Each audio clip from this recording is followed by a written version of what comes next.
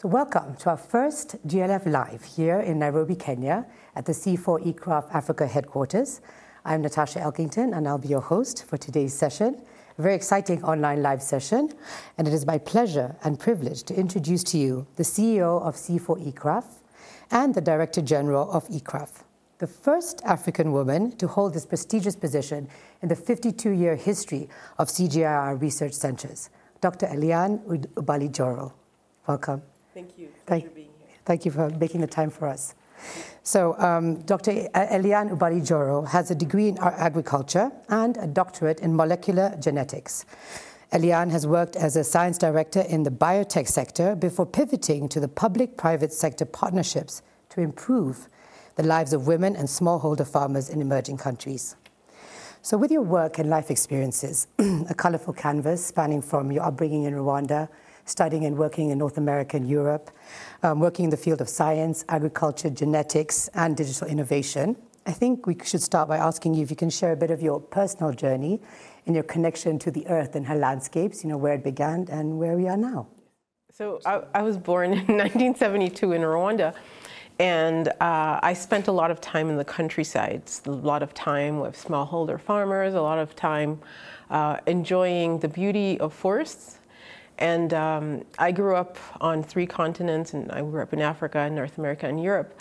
And my memories of my childhood are all connected to the earth and all connected to the lessons I learned from my mother around how do you take care of the earth, composting, recycling, really living a circular economy, just because that's how people lived in the countryside in Africa for millennia. And so that is my grounding. And having grown up all over the world, what I realized that the things I took for granted around reusing, recycling, regeneration have become, in the 21st century, really central to how we're looking at growing green economies around the world.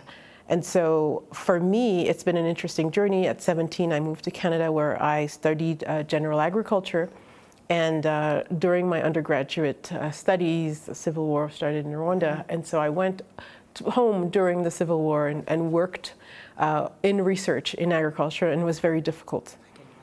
And so I realized that my dream of working with smallholder farmers would have to probably be put on hold.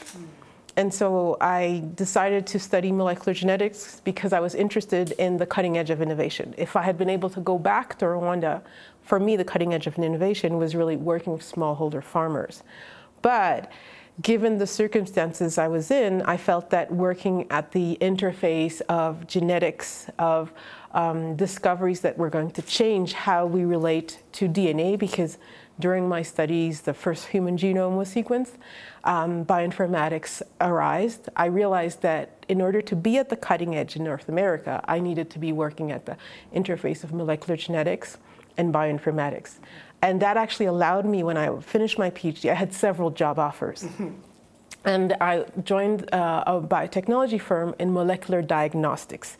So for many people, they assume biotechnology means you're working on genetically modified crops, but that's not the reality. Biotechnology is a vast field that uses DNA as a tool. And in my case, it was really how to use DNA as a diagnostic tool for the food industry in terms of knowing whether there were microbial contaminations in food, environmental contaminations, as well as bioterrorism, because at the time was finishing my PhD, there was a lot of issues around anthrax and how do we ensure that we're able to detect bioterrorism, so terrorism using microorganisms that can be lethal in ways that we can stop them. And so those were the areas I worked in the biotechnology industry. And after that, I had my daughter, and I really wanted to explore how to start doing work back in Rwanda. Things at that point were much calmer. My daughter was born in 2004, and so it was a new era. And so when I started going back in 2005, I realized that it was a really great moment for me because I had been working in the biotechnology industry for 5 years. And so I knew what it was to work in an innovation ecosystem where everything was built, where money was not a limitation, but ensuring you had the right people on the bus doing the work was the most critical part. Going back to Africa, I held a workshop on building African bioeconomies, and I invited people from India, from South Africa, from the whole East African region. A colleague from McGill came with me to Rwanda, and this was bringing people together from the academic side, from the technology transfer side, from government side, and the private sector to say, how do we grow African bioeconomies? And so we held that workshop in 2007, and for me it was an eye-opener because I realized that innovation ecosystems had gaps, major gaps in Africa. And in order to fill those major gaps, we needed visionary leadership to create spaces that don't exist. And John Kotter, who's a professor at Harvard, he says the difference between management and leadership is about creating systems, and management is about looking at the systems that exist and ensure they function properly. And so in situations where you need to invent things, you really need very strong leadership. So what I realized is we had leadership gaps at the interface of how can we work from academic, nonprofit, government, and private sector and work effectively to build these local innovation-based economies that would harness our natural resources, but in ways that build knowledge economies.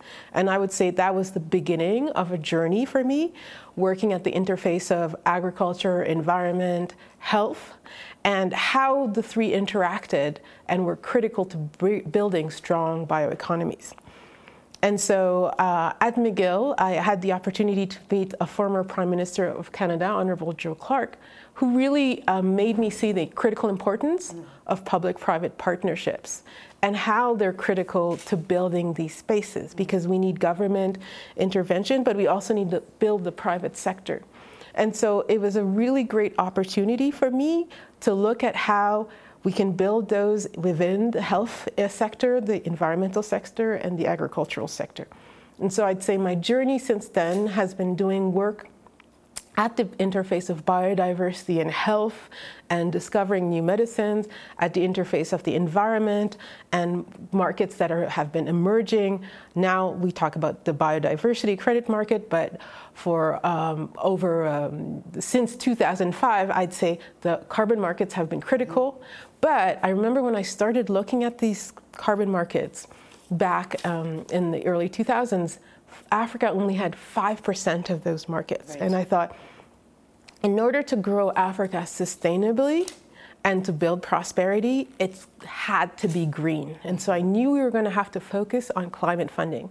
And so I'd say, if I compare of where I was in 2007, thinking about all this, versus where we are today in 2023, after a very successful COP15 in Montreal, where we had biodiversity and the private sector together in Montreal. We had the most private sector presence for a biodiversity COP. We're in a much different space around nature and finance, and so it's a great place to be harnessing both. So I'd say that's been my journey to getting here. Wow, fantastic journey indeed. There's so much from there that we can go into, and I wish we could, but thank you for explaining to us and showing us, where you've come from. I feel, before I jump into the next questions though, I think it's important in a way just to mention, because during I guess you were studying when the genocide then happened in Rwanda. So how did that affect you? Where were you? What was that? Because I think it's still relevant. Well, for me, so 1994, I was writing my master's degree in April. I didn't know if most of the people I loved in Rwanda were alive. So during the 100 days of the genocide against the Tutsis in Rwanda, I was writing my master's degree around plant-virus interactions. So the contrast of what was happening in my motherland and what I was doing in my student room in Canada was so huge that it was very difficult to reconcile.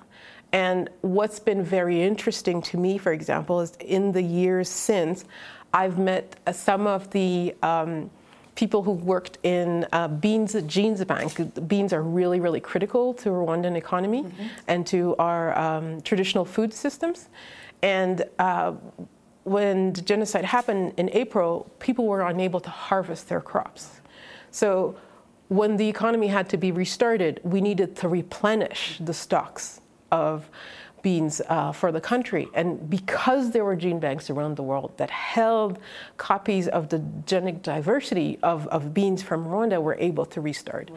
And so people don't really understand the relationship between seed banks that hold that biodiversity that is so critical to our food systems, and what needs to happen when you have terrible situations in the world, conflict, and need to restart economies. And so it's important to understand that in order to keep hope alive, gene banks are very central to that, especially for our food systems. I'm very glad I asked that question.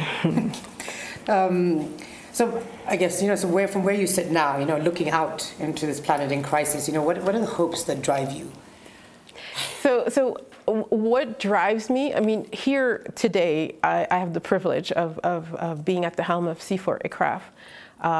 With our campus here in Nairobi, between the UN campus and Karura Forest, every day I'm reminded of the work of Wangari Maathai in terms of establishing this sanctuary that so many of us in Nairobi get to enjoy every day. And if you think about the work she did, she started with small groups of women preparing seedlings to go out there and plant trees. And if we look at her legacies, there's been billions of trees that have been planted because of the leadership of this amazing woman. And again, when I was talking earlier about the importance of leadership and building innovation ecosystems, this is a critical one. And so how do we take where we are in 2023 and think about 2030?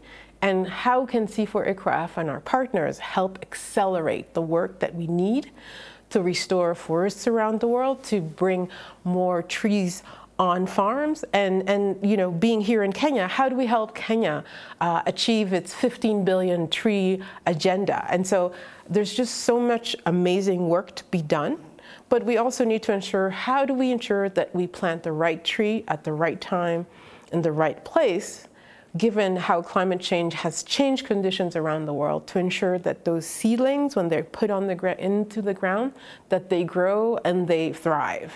And ideally, how do we ensure that they thrive, whether it's in forest in terms of restoring our biodiversity, or whether it's on farm, that they allow long-term income for farmers, that they allow carbon sequestration to improve soil health. We know that about 65% of soils in Africa are degraded, and a third of the soils around the world are degraded. So the health of our soils is going to determine the health of our food systems, which will determine the health of our population globally. So that interlinkage, for me, is a critical one around the work we do. So what does this role mean to you then, to be the CEO of CIFOR-ICRAF and the DG of ICRAF, to you and actually women and Africa in general? So I feel very privileged. I was welcomed in a very warm and beautiful way when I arrived here in Nairobi. And so for me, it's really about, how do I continue the legacy of my mother, who taught me my first lessons around sustainability, around living in harmony with nature? How do I continue and build on the legacy of what Wangari Maathai has brought to Kenya? How do I continue on the legacy of all the people who are working tirelessly to grow seedlings, to nurture them, to plant them on the ground, whether you're at the Great Green Wall in Africa, or whether you're in South Africa? How do we look at the whole continent? And how do we look at the critical importance of female smallholder farmers? Because we know that most of the smallholder farmers on the continent are women. Yeah. And so how we support them in terms of building prosperity, of having sustainable enterprises for being able to feed their families and to contribute to their communities in terms of building social capital, is very critical. And so for me, it's a deep honor to be here at this time, 7 years to 2030. And it's like, how do we accelerate this work? How do we accelerate it for good? How do we accelerate it knowing that Africa's population will double by 2050, that by 2035, half of the workforce on the planet will be African? So the work we're doing today is critical not only to Africa, but to carbon sequestration for the whole planet. So how we look at keeping the temperature of the whole planet within the 2 degrees Celsius range, but also, how do we take leadership as Africans to contribute to sustainability? And so at C4ICRAF, we talk about trees, people, and planet. And so it's really, how do we integrate our space? We know that there's other spaces that are very critical towards net zero, but we are very important in that work around how do we protect 30% of land around the world and bring back biodiversity. So I see that as really critical. And at the same time, how do we have climate resilient food systems that are going to have the needed productivity while allowing the soil health that is needed and bringing back biodiversity? So we want nature positive, climate resilient food systems. And so I think those are critical not only for Africa, but for the whole planet. And how we look at value chains, because the value we add at each level of the food chain in terms of is critical to how much money goes back to smallholder farmers, how much money goes back to Africans on the continent. The African Development Bank predicts that by 2025, if it's business as usual, Africa will be importing $110 billion worth of food.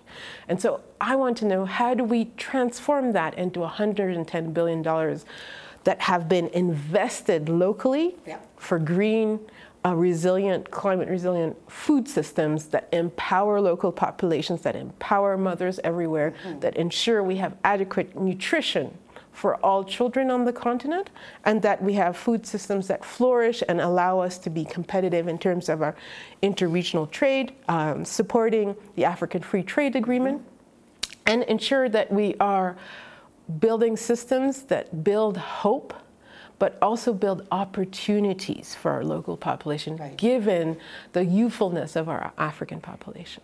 Brilliant, I love it. So I guess I was going to jump in there in terms of, because you said you have a daughter and you're a mother. Yes. You know, and in terms of involving the younger generation, what are your thoughts on that? Because I think they're also critical in how, because this is their future. Absolutely, absolutely. So what are your thoughts on how we, involve the younger generation in this project and mission that we have? Well, I think it's a really, really critical one. My daughter is currently studying in Ottawa in Canada and just finished her second year of university. And the forest fires in eastern Canada have been affecting the air quality in all of the eastern part of North America. Right. And so she was writing to me yesterday around the air quality and where she is. And I was like, we need to do so much more in the space of restoration, in the space of fighting forest fires, preventing forest fires, combining indigenous knowledge around the prevention of forest fires, the amazing knowledge we have around satellite data and understanding forest fires and being able to prevent them are critical things we need to do. And we need to achieve what we need to do in terms of stopping deforestation, bringing the needed biodiversity back in terms of for forests to diminish the losses linked to pests, and have healthy food systems that aren't accelerating deforestation, but are actually allowing us to produce more on less land because it's healthier. And so those are very critical things we need to do. And for example, with the Global Landscape Forum, the youth involved in restoration, it's very important because they're going to be the stewards of nature and they are the leaders of tomorrow. And so how we are going to become the good ancestors that they need is critical to how we move forward.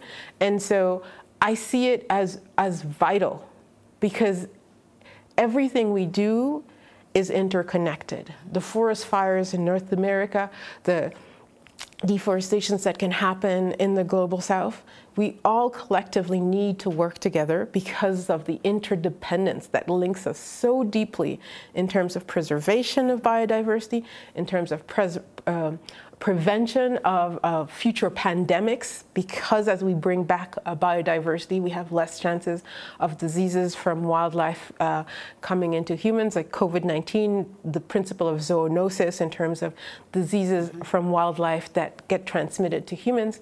We know that the accelerated loss of biodiversity makes humans the #1 target for emerging diseases. Right. So as we bring back biodiversity, we're contributing to One Health, so the health of the environment and the health of our human population and the health of our food systems as well. And so how we prepare the younger generations to do this work is very critical. How we support them in terms of their dreams and vision is even more important. And this is why I see the GLF platform as so important, because what it does is it creates communities of practice that share what they've learned. Here last week at our ICRAF campus, they were able to learn from our scientists the work that's being done here, and they can connect it to our country offices across Africa and have their work linked to our country offices and help the restoration and the scaling, because we need accelerated action. And accelerated action requires our interconnectedness to speed up the best work we can do for the planet and for humanity.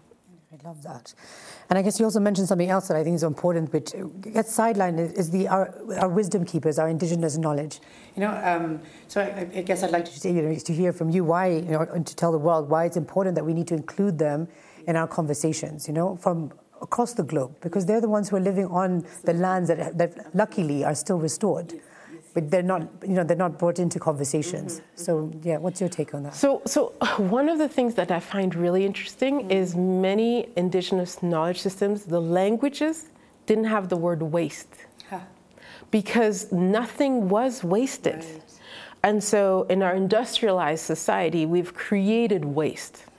And now with circular economy, we're trying to integrate what is seen as waste as entry points into either energy, into recycled materials. Right. So we're trying to bring back that wisdom of our ancestors of having circular economies where regeneration is central to how we live in harmony with the planet. And if we think about it, indigenous populations have lived for millennia in harmony with nature. And so how do we look at our amazing digitalized society and say, how do we bring the best of human intelligence, of planetary intelligence, of the intelligence that we're bringing with artificial intelligence, and bring it all together to empower the work we do to align with the wisdom of our ancestors and accelerate the good work we can do so that the quality of air everywhere is good, that the quality of food is abundant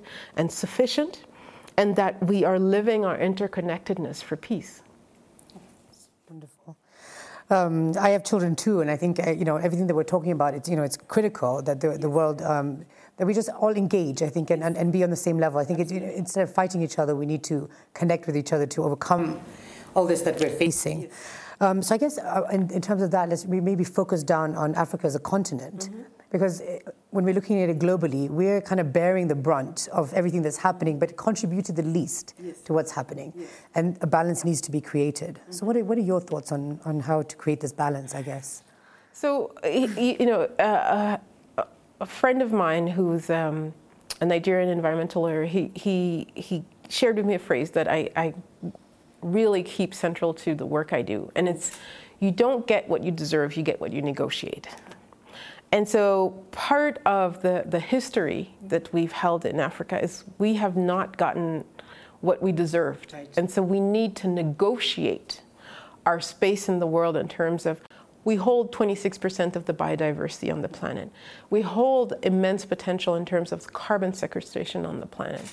We hold immense potential around how are we harnessing renewable energies to power our economies. We still live at a time where most Africans don't have access to energy. And so we can't talk about degrowth if there has not been growth. Right. But how do we accelerate green growth to become central to how we live and work in Africa? And how do we ensure that the needed investments are de-risked to accelerate that growth for us to contribute to a global economy that is positive for people and planet? And so this is also critical because we've contributed the least to this situation. How do we as humanity live our interconnectedness to collectively invest in Africa, to bring back biodiversity, to have Africa grow in the greenest way possible. And so that combination helps us reach the net zero and nature positive goals that we collectively need for the planet. And so this is a global issue. It's not just an African issue. Right.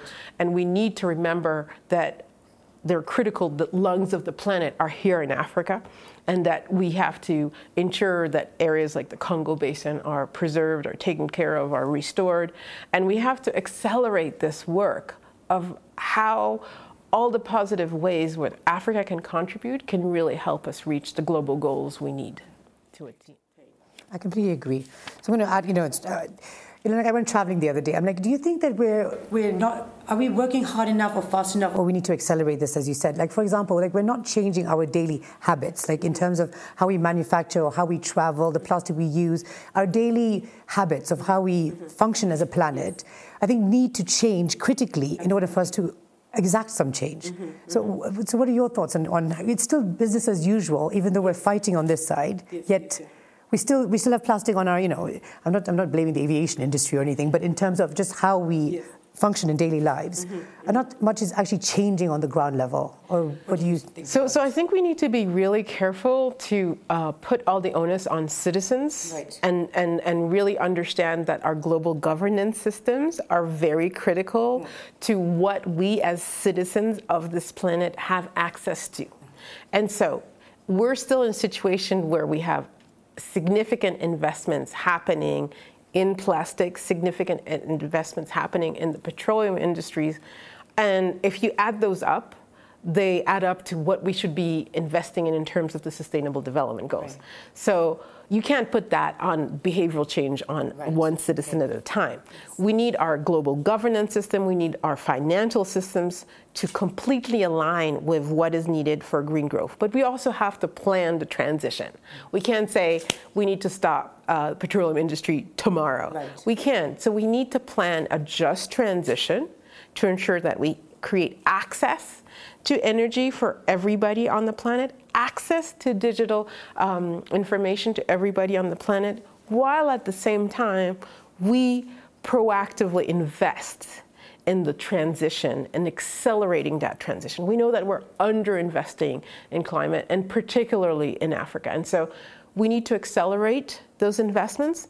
And for us as researchers at C4ICRAF, we need to help bring about the needed data to de-risk those investments. We need to accompany the governments, the private sector, the smallholder farmers. So we need to create greater interconnectedness in terms of our global innovation systems and local innovation systems that support that just transition. And that's where leadership is needed to fill those gaps. And this is where the legacy of amazing women like Wangari Maathai are so important. Yes, completely. Cool. So I guess for my final question is, I guess, globally and big picture wise, even though we've spoken on it, Nick, maybe please share what you'd like our audience to know when it comes to us as humanity, our responsibility to nature. What would you like to share, with everyone listening that you think is important, since we have this opportunity and this platform to share all this knowledge? I guess. So one of the things is to understand that no effort is too small. One story I love that Wangari Maathai talks about is the hummingbird, where there was a forest burning, and this hummingbird was taking a little bit of water from the water body and trying to put out the forest and the forest fire. And then the other animals were like, what are you doing? And so the hummingbird said, I'm doing all that I can. And so we have to remember that we each do all that we can. When I was a 22-year-old student and my country motherland was going through genocide, all that I could do was finish writing my thesis, however painful it is. Today, at 51 years old, I'm heading a very significant organization that can play a critical role in how we restore our forests around the world, how we change our food systems around the world. And so this is my life, and in those different stages, there are different things I could do. As a 7, 10, 12-year-old child, I learned to appreciate the beauty of nature. And so it doesn't matter what age you are, it doesn't matter how big or small your contribution is, but make it all that you can, like the hummingbird. That's beautiful. Thank you so much. It's been a real pleasure, and I've learned so much, and I'm sure I'm going to go learn some more. But really, I really thank you for the opportunity and the privilege to joining us on this first in-person online GLF session. And yeah, we look forward to having a few more in the future. Thank you, Eliane. Thank you.